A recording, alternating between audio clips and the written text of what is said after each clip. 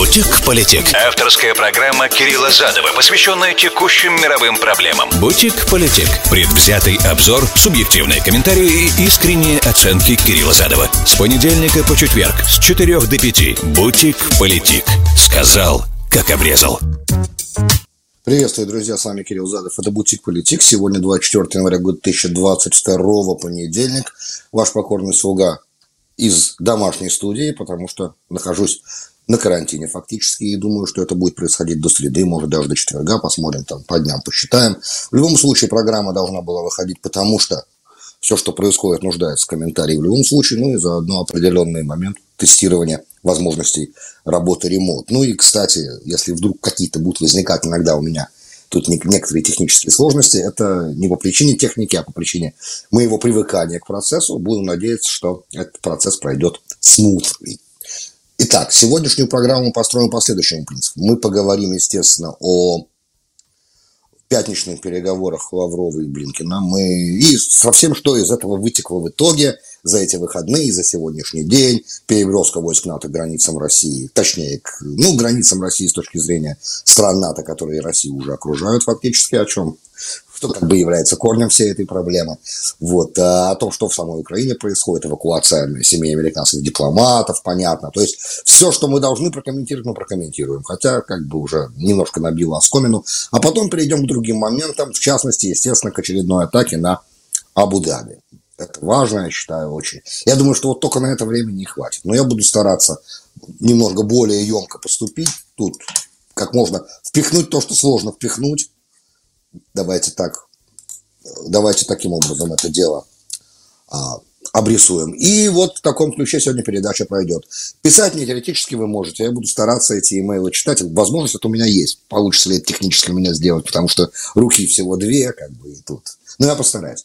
347-460-0877 это смс-портал прямого эфира. Для всех, кто в прямом эфире меня слушает. Например, Филадельфия.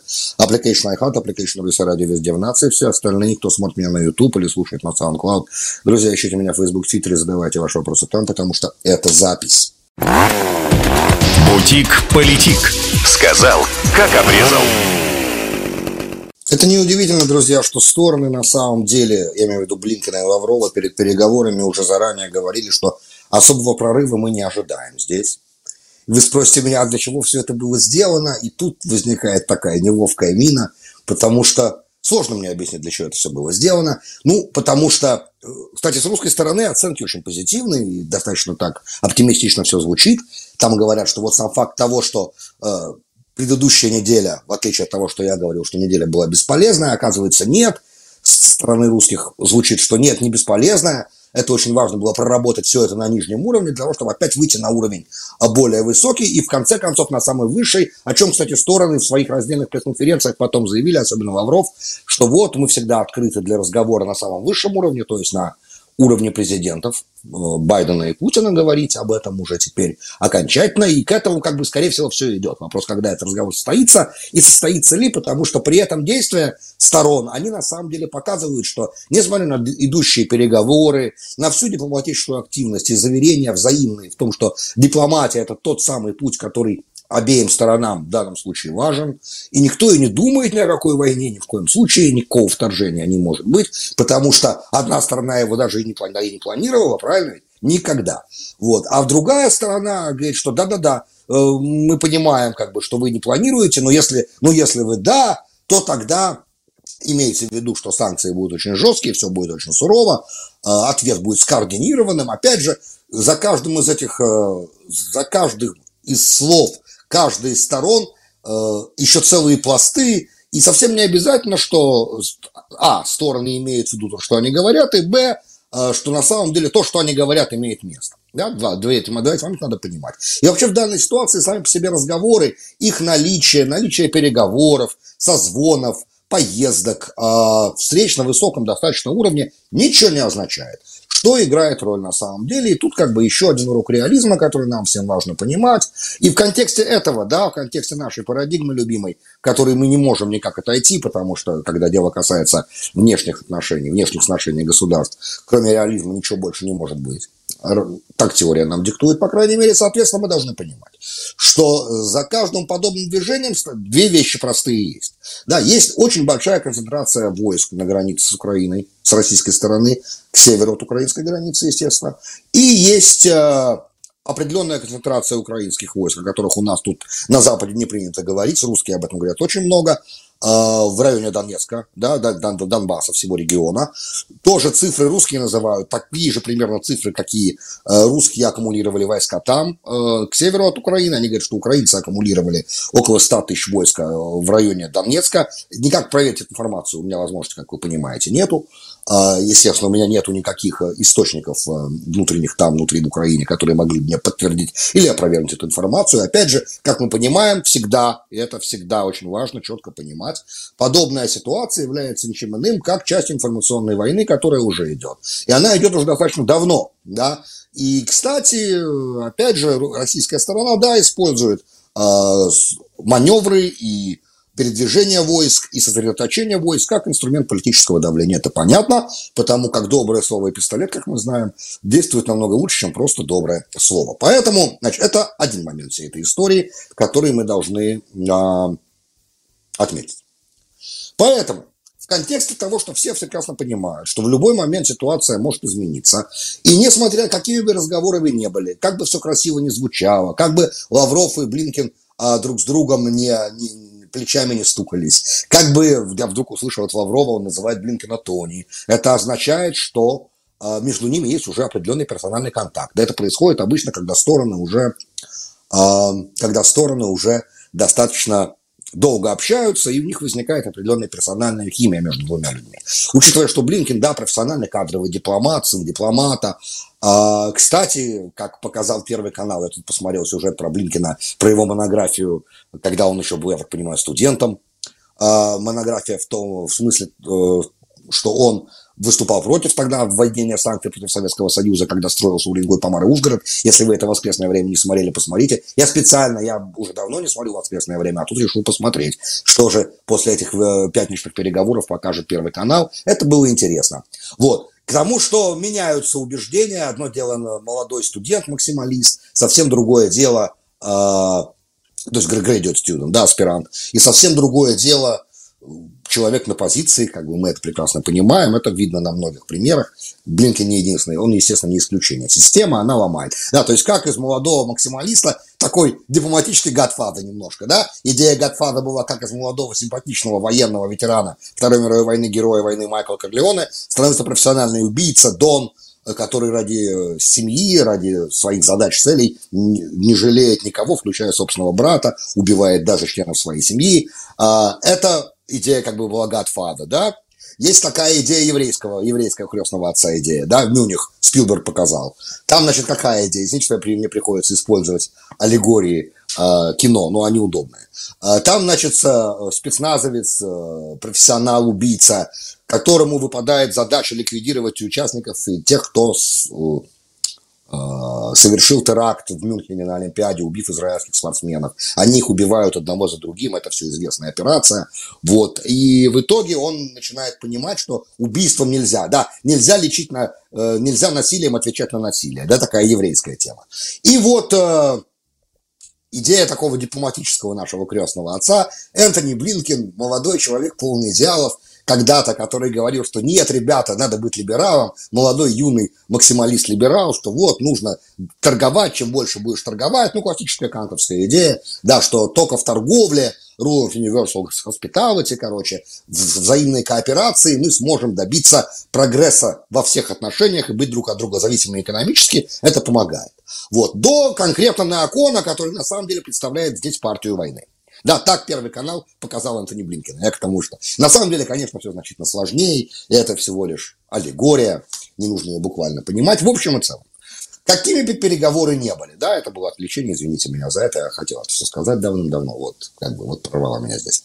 Какими бы ни были на самом деле мысли, желания, нежелания, политические убеждения тех или иных политических деятелей, занимающих ответственные позиции. В основе всего лежит простая вещь, да, реализм. То есть, что главное? Главное – безопасность. Что не играет роли? Намерение. Что играет роль? Возможности. Возможности сегодня таковы, что да, если Россия захочет, то в течение короткого времени она может, в принципе, зайти. Если она зайдет, это есть определенные этого последствия. Понятное дело, мы их уже обсуждаем. Поэтому, исходя из того, что такая возможность существует, и это, да, вероятный момент, все действия, которые сегодня производит НАТО и производит американский государственный департамент, они, в принципе, полностью соответствуют реалистской парадигме. То есть, первое, в ситуации, когда возможны военные действия, нужно семьи дипломатов американских из Украины эвакуировать, подобное распоряжение сегодня поступило. Это понятный момент, тут, по-моему, очень сложно каким-то образом это критиковать. Это верное решение. Дальше. Союзников, которые рядом располагаются. Нужно дать вооружение стране, которая может оказаться под ударом. Это все сейчас мы исходим из того нарратива, еще раз, я хочу отметить отдельно. Это я сейчас все говорю из того нарратива, что эта война, на самом деле, если она произойдет, она как бы с российской стороны, да, это акт агрессии. Опять же, его можно как превентивная оборона. Мы сейчас не обсуждаем как бы момент, почему. Сам по себе факт того, что это может произойти, уже дает определенные парадигмы действий для стран, которые могут оказаться в это задействованы, да, в это вовлечены, простите, так правильно. Простите, в это вовлечены. Соответственно, значит, примерно $1 300 000 000 долларов вся совместная вот сейчас усиление помощи военной Украине, которое происходит, это непосредственно вооружение, это определенные гранты. В Америке тут у нас сенаторы разные призывают к разным действиям, мы не обращаем внимания. Я имею в виду, президент не может на это обращать внимание, потому что некоторые предложения, как мы понимаем, некоторых сенаторов ограничат с такими суицидальными моментами. Вот. Потому как провоцировать прямой американо-российский военный конфликт, я думаю, что это совсем сумасшествие. Поэтому, но некоторые действия администрация уже вынуждена делать, на которые, в принципе, она не планировала делать. Да, то есть нескольким стам американских военнослужащих на границе, которые располагаются в странах граничащих, им уже сказано быть наготове по нескольким причинам.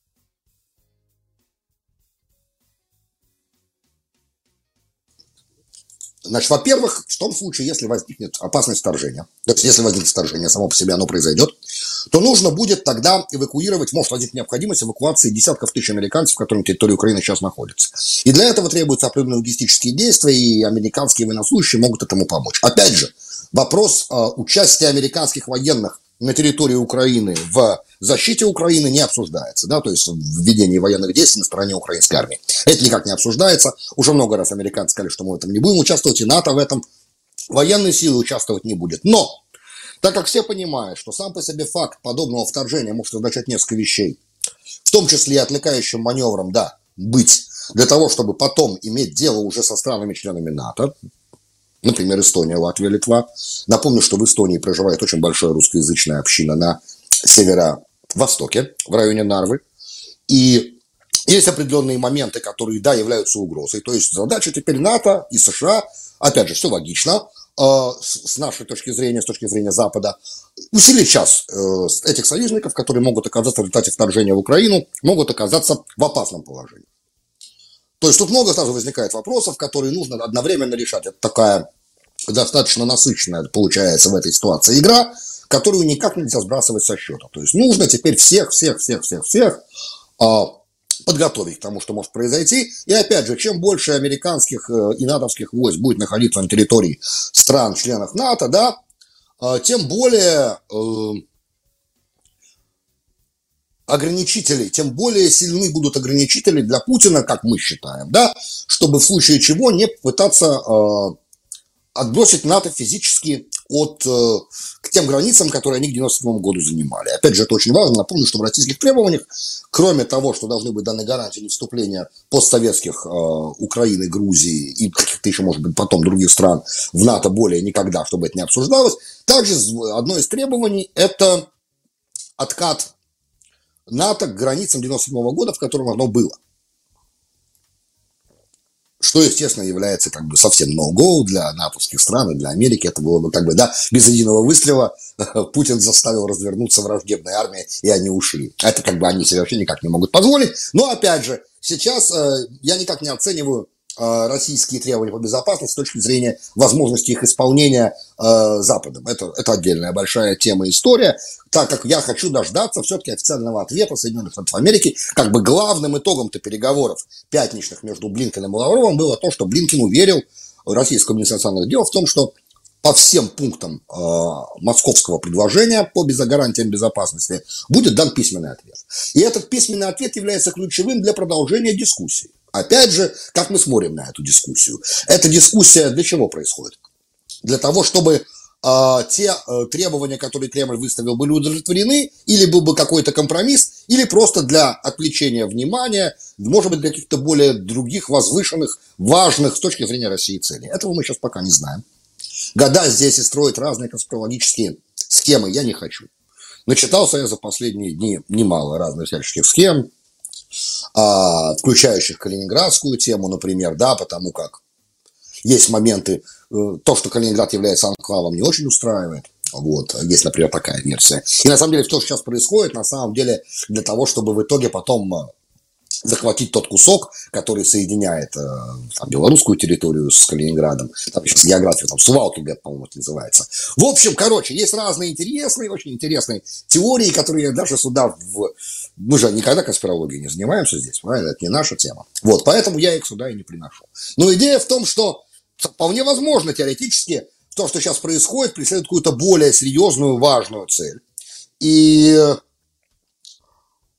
есть как бы то, что называется face value, да, это face value России надоело, во-первых, что с ней разговаривают как с ребенком, что ей пытаются указать, как ей надо себя вести, что ей пытаются навязать определенную парадигму безопасности, которая явно не удовлетворяет национальным интересам российского государства и так далее, и так далее. Мы все это уже миллион раз проговаривали, я просто не хочу лишний раз на это тратить время. Тут как бы с российской стороны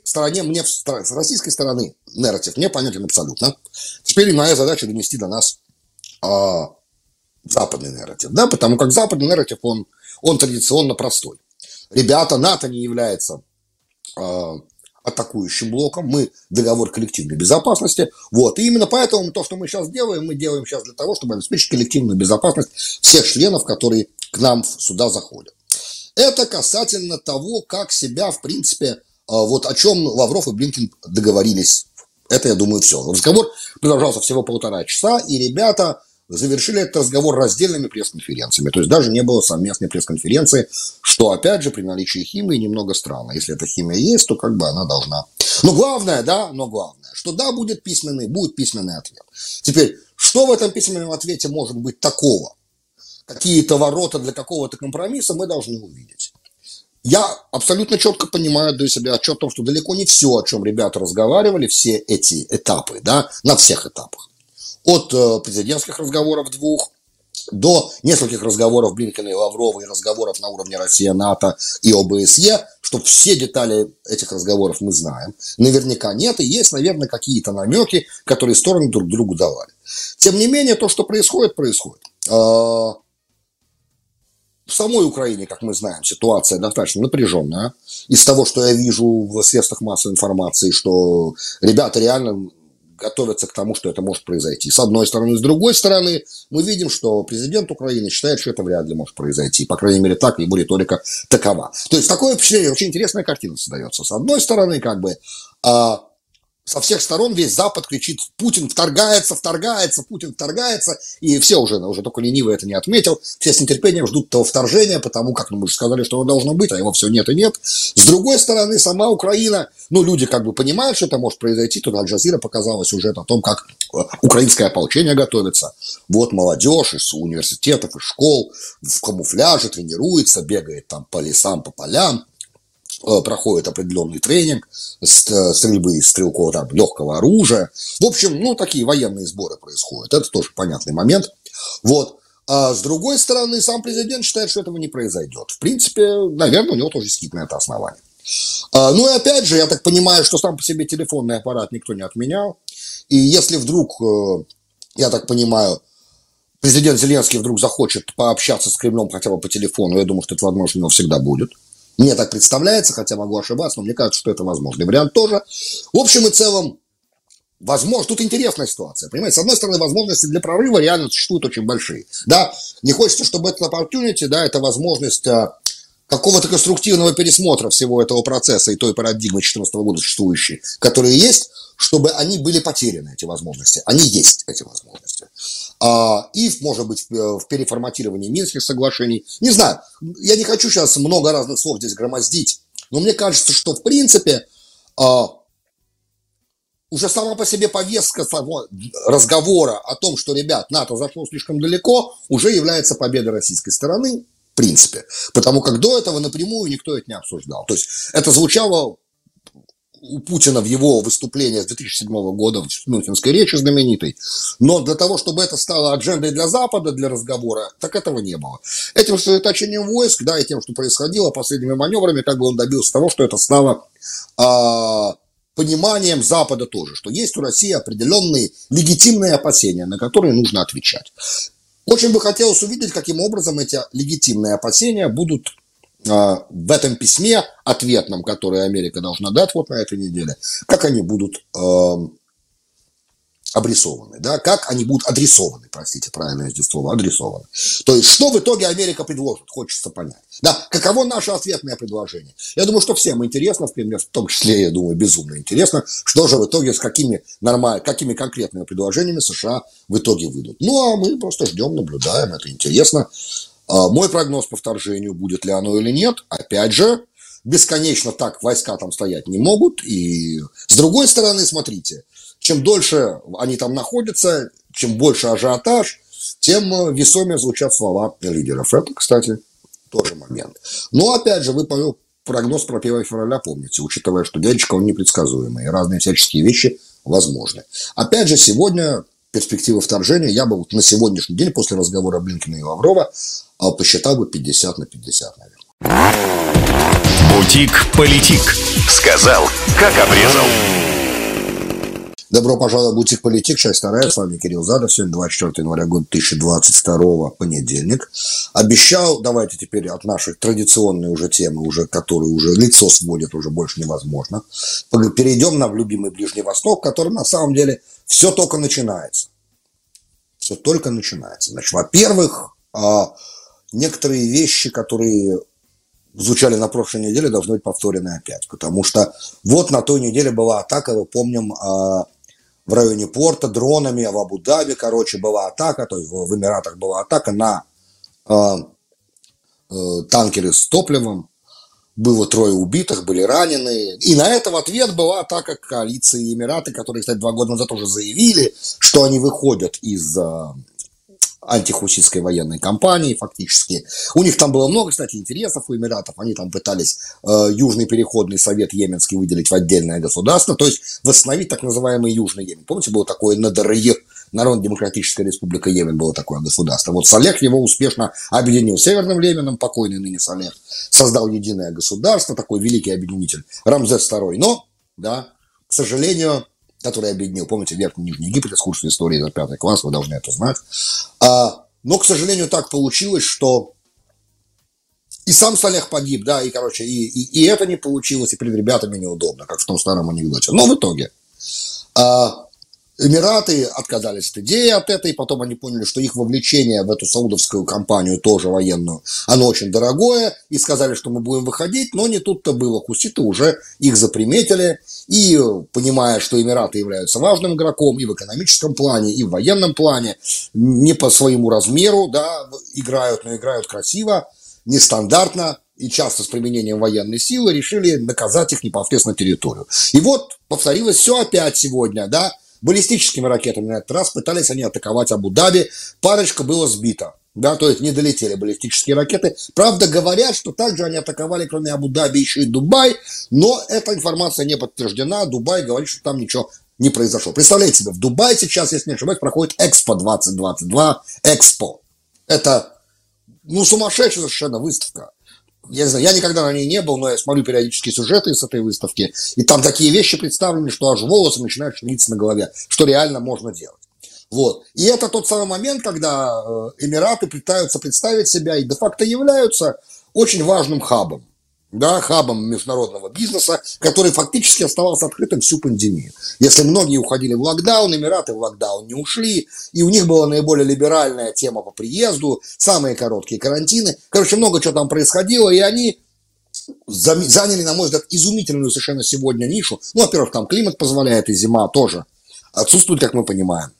То есть зима для них это снижение температурных показателей с 45 до 32, например, до 30. То есть, в принципе, нормальная зима, вот как я, ваш покорный слуга, себе, кстати, зиму и представляет. Зима должна быть такой, как в Тель-Авиве на худой конец. Так вот, в этот момент аналитики Wall Street Journal говорят, что ситуация, возможно, что это может каким-то образом пролить холодный душ на амбиции Эмиратов стать на Ближнем Востоке главным мотором бизнеса. Учитывая, что пока еще НЕОМ, да, город, который Мухаммад бин Салман задумал, будет подстроен. Пока Саудовская Аравия станет еще этим бизнес-великим центром, Эмираты, вот уже они здесь, да, плюс еще есть Доха, конкурирующая, как бы, да, Катар. Все есть, и учитывая, что блокада уже снята, но все равно, видите, вот подобная активность хуситов, она, по идее, может поставить некоторые знаки вопроса. С другой стороны, отмечают другие авторы, что нет, если бизнесмены до сих пор, понимая, в каком месте они находятся, и в регионе, в котором они находятся, и уровне противостояния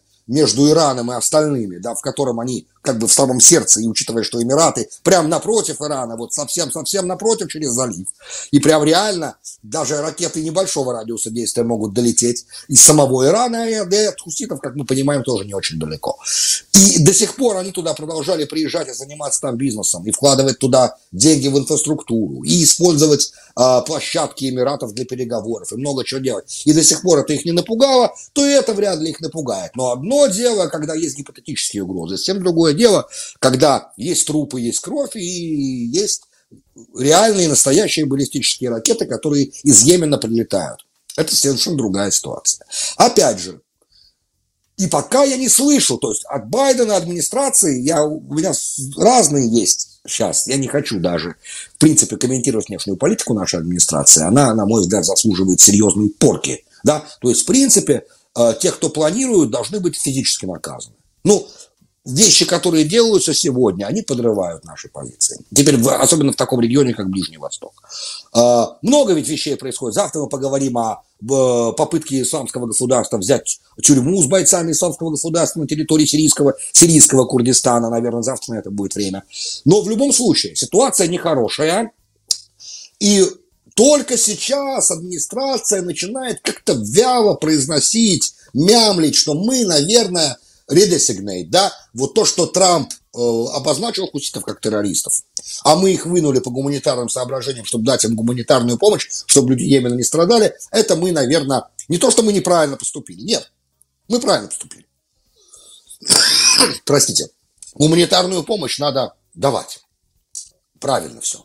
Но пока они ведут себя плохо, они не ответили как бы правильно, поэтому нам нужно теперь их опять обозначить террористической организацией. Уже все лоббируют, саудиты лоббируют, израильтяне лоббируют, потому как враг прям реально у ворот, враг не гипотетический.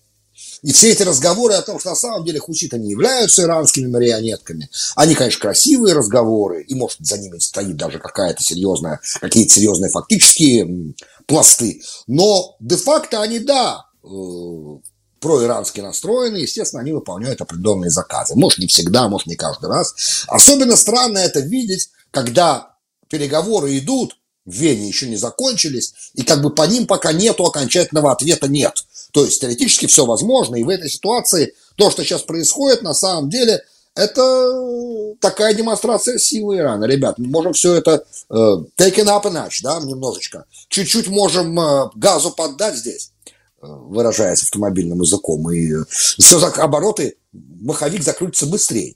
Теоретически, да. Поэтому я все жду, когда же наш гениальный помощник по нацбезопасности, которого я, правда, с уважением отношусь, господин Салливан, уже встанет и скажет там в администрации: ребята, пора что-то делать, пора как-то нам, вот же маленькую победоносную войну надо, а то администрация совсем, прости господи, в нехорошем месте сейчас. И по рейтингам, а так красиво можно отбомбиться. В чем не отбомбиться?